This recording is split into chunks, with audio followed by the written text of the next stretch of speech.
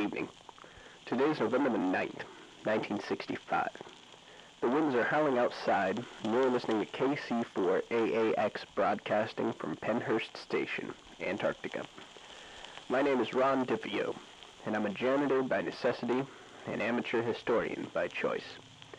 Since the radio has not been shut down during our allotted time, and there's been no response by McMurdo Station, I would assume that no one will take issue with my continuing broadcast, though the inclement weather is likely the reason for McMurdo's silence. I speak for everyone here at Pennhurst when I say I hope you find yourselves in good condition through the cold winds. I'd like to begin tonight with a few words I was asked to say. There are several missing treatments from the medical room. Michael Kennedy, our resident physician, has requested that anyone who takes medications from the supply either take only what you intend to consume or to return the remaining medications. The inventory log shows that much has gone missing. The other order of business before our show has to do with a group of Ross seals Harold Bright observed 3 days ago. He has informed me that after continuing to view them, Harold has determined that they are not seals. His first clue came when they were congregating, where, as previously stated, they are traditionally solitary. Harold decided to put his current research on the dwindling gull population on hold to watch this anomalous behavior. Despite their spindle-shaped bodies, some aspect of these creatures separated them from seals. Firstly, they have never been observed feeding. Dr. Bright concluded that they must be eating fish below the surface, or perhaps they are in a state of semi-hibernation. Secondly, it was difficult to tell the anterior from the posterior of these creatures. It would likely be easier if we could approach them, but the safety of that action cannot be determined. Finally, Harold has barely seen these creatures move.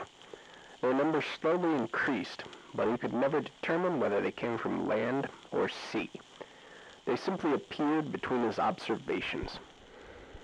Harold asks that anyone who has free time take note of how many creatures are on the west bank and at what time before reporting back to him. For the first part of our show, I'd like to read to you our first collaboration. Another document I found in the abandoned office is a military log, written in German. I was fortunate in finding that Daniel Bloomberg, assistant to our resident geologist, Frederick Glass, was raised in a bilingual household and can speak fluent German. Over the last 24 hours, he has translated the message, which I will here read. He tells me it is written by the German equivalent of a midshipman. Begin quote. Marius Schab, Oberfähnrich zur See. Gauss, 1902. Item number 1, 1800 to 1845. Fuel loading, uneventful. N.A. M.S. Item number 2, 1845 to 2100. Cleaning exploration gear. Bloomberg says the translation could also be investigation gear. Lucas Vale sent to the physician with facial chemical burns. N.A. M.S. Item number 3, 2100 to 0300. Members all asleep. Night watch duty. A rumbling in the chemistry. This entry is here marked off. Rainer Gerster informed of frequent headaches and nervousness. Gerster was given a sleeping pill to reduce stress. MS. Item number 4, 0300 to 1100. Sleeping shift. Timo Kornfeld is temporary leader of order. Awoke after reclamation. Uneventful. N.A. M.S. Item number 5, 1100 to 1800. Reassessed inventory. 12,534 rations. 300 1-liter bottles empty. 250 1-liter bottles filled. 12 locked crates, and this entry is marked off. 65 sets base clothing. 25 sets outdoor clothing. 7 sets basement clothing. 542 sleeping pills, 698 fuel canisters full, 52 fuel canisters empty. Inventory not fully accounted for because the lights are growing dim. Recommended cleaning of generator and replacement of lights. MS. Item number 6, 1800 to 2100. Fuel loading. Hindered by darkness. Lights almost completely dead. Unable to locate lead or command. But exploration gear, or investigation gear, is used and requires cleaning. Difficult to navigate at night. MS. Item number 7. 2100 to 0300, which is here crossed off and replaced with 2330. Members all fatigued. Assigned to sleep. Must clean gear in the morning. Night watch duty. Awoken by loud noises in the chemistry lab, which is here crossed off and replaced with loud noises outside. Was informed that Lucas Vale was shipped home. Gave each member a sleeping pill to reduce stress. MS. End quote. This concludes the normal notes on the document. The following could be described as scrawled outside of, or rather across, the chart, almost as if the writer was suddenly stricken with blindness. Begin quote. I woke up with a scratching sound beside my head. My watch had stopped working and I could not wake the members. After searching for several minutes, I found a candle. I cannot find my way back to the members. I think the scratching is following me. I cannot find the walls. I believe I have gone mad. End quote. He must have had the truth of it, for the rest of the scribbling, I am told, is lunatic rambling, nonsense only able to be comprehended by an unhinged mind. The writing does seem, to an English reader, to become more and more hurried and panicked in its gait. I did find a repeated phrase in the chaos. Lach der Welt. Bloomberg also pointed out several strange things about the document.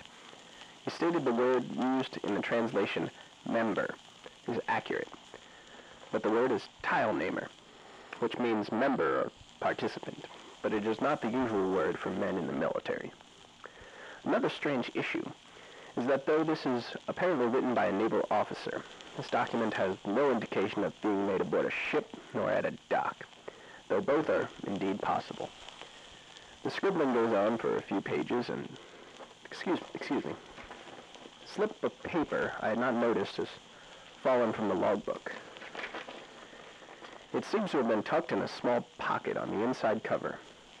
It appears to be a list of names and dates. I will read it. Reinhold Bergus, 07-17-29. Benedict Bloomberg, 01-10-34. Harold Bright, 11-21-19. It seems there has been a coincidence of name. Wait. Here, halfway down the list is the name Ronald DeFeo, followed by the date 8-17-31. The paper appears to be as old as the log, and the dates are from decades ago. It seems that we now have a proper mystery on our hands. Perhaps this phenomenon should be investigated further before our next show. It seems our abandoned office does indeed have some secrets to be found, and we will likely have something to occupy our minds this winter. Now for the last part of our show, I thought we would continue with another entry from the Journal of the Endurance. Begin quote. 10th of November, 1915. Fort Wright and Reginald have been gone for a day, and I saw John Vincent, the boatswain who is the staunchest among those who argued for sending a party to investigate Jefferson's claims of other men, chuckling as he rifled through Reginald's personal effects. I have concluded that Vincent, concerned with the quantity of our provisions, has desired to send other men to their certain demise. When I confronted him about this privately, he began laughing in the same manner.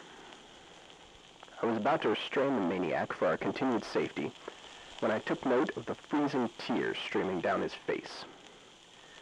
What is Reginald's name? His full name. I cannot remember for the life of me, he said. And I'll be a damned soul if I can't remember the name myself. Fordwright's name also eludes me. None of us can recall anything about their character, nor their face. The crew logs were lost in the Endurance. What effect has this cold had on our minds?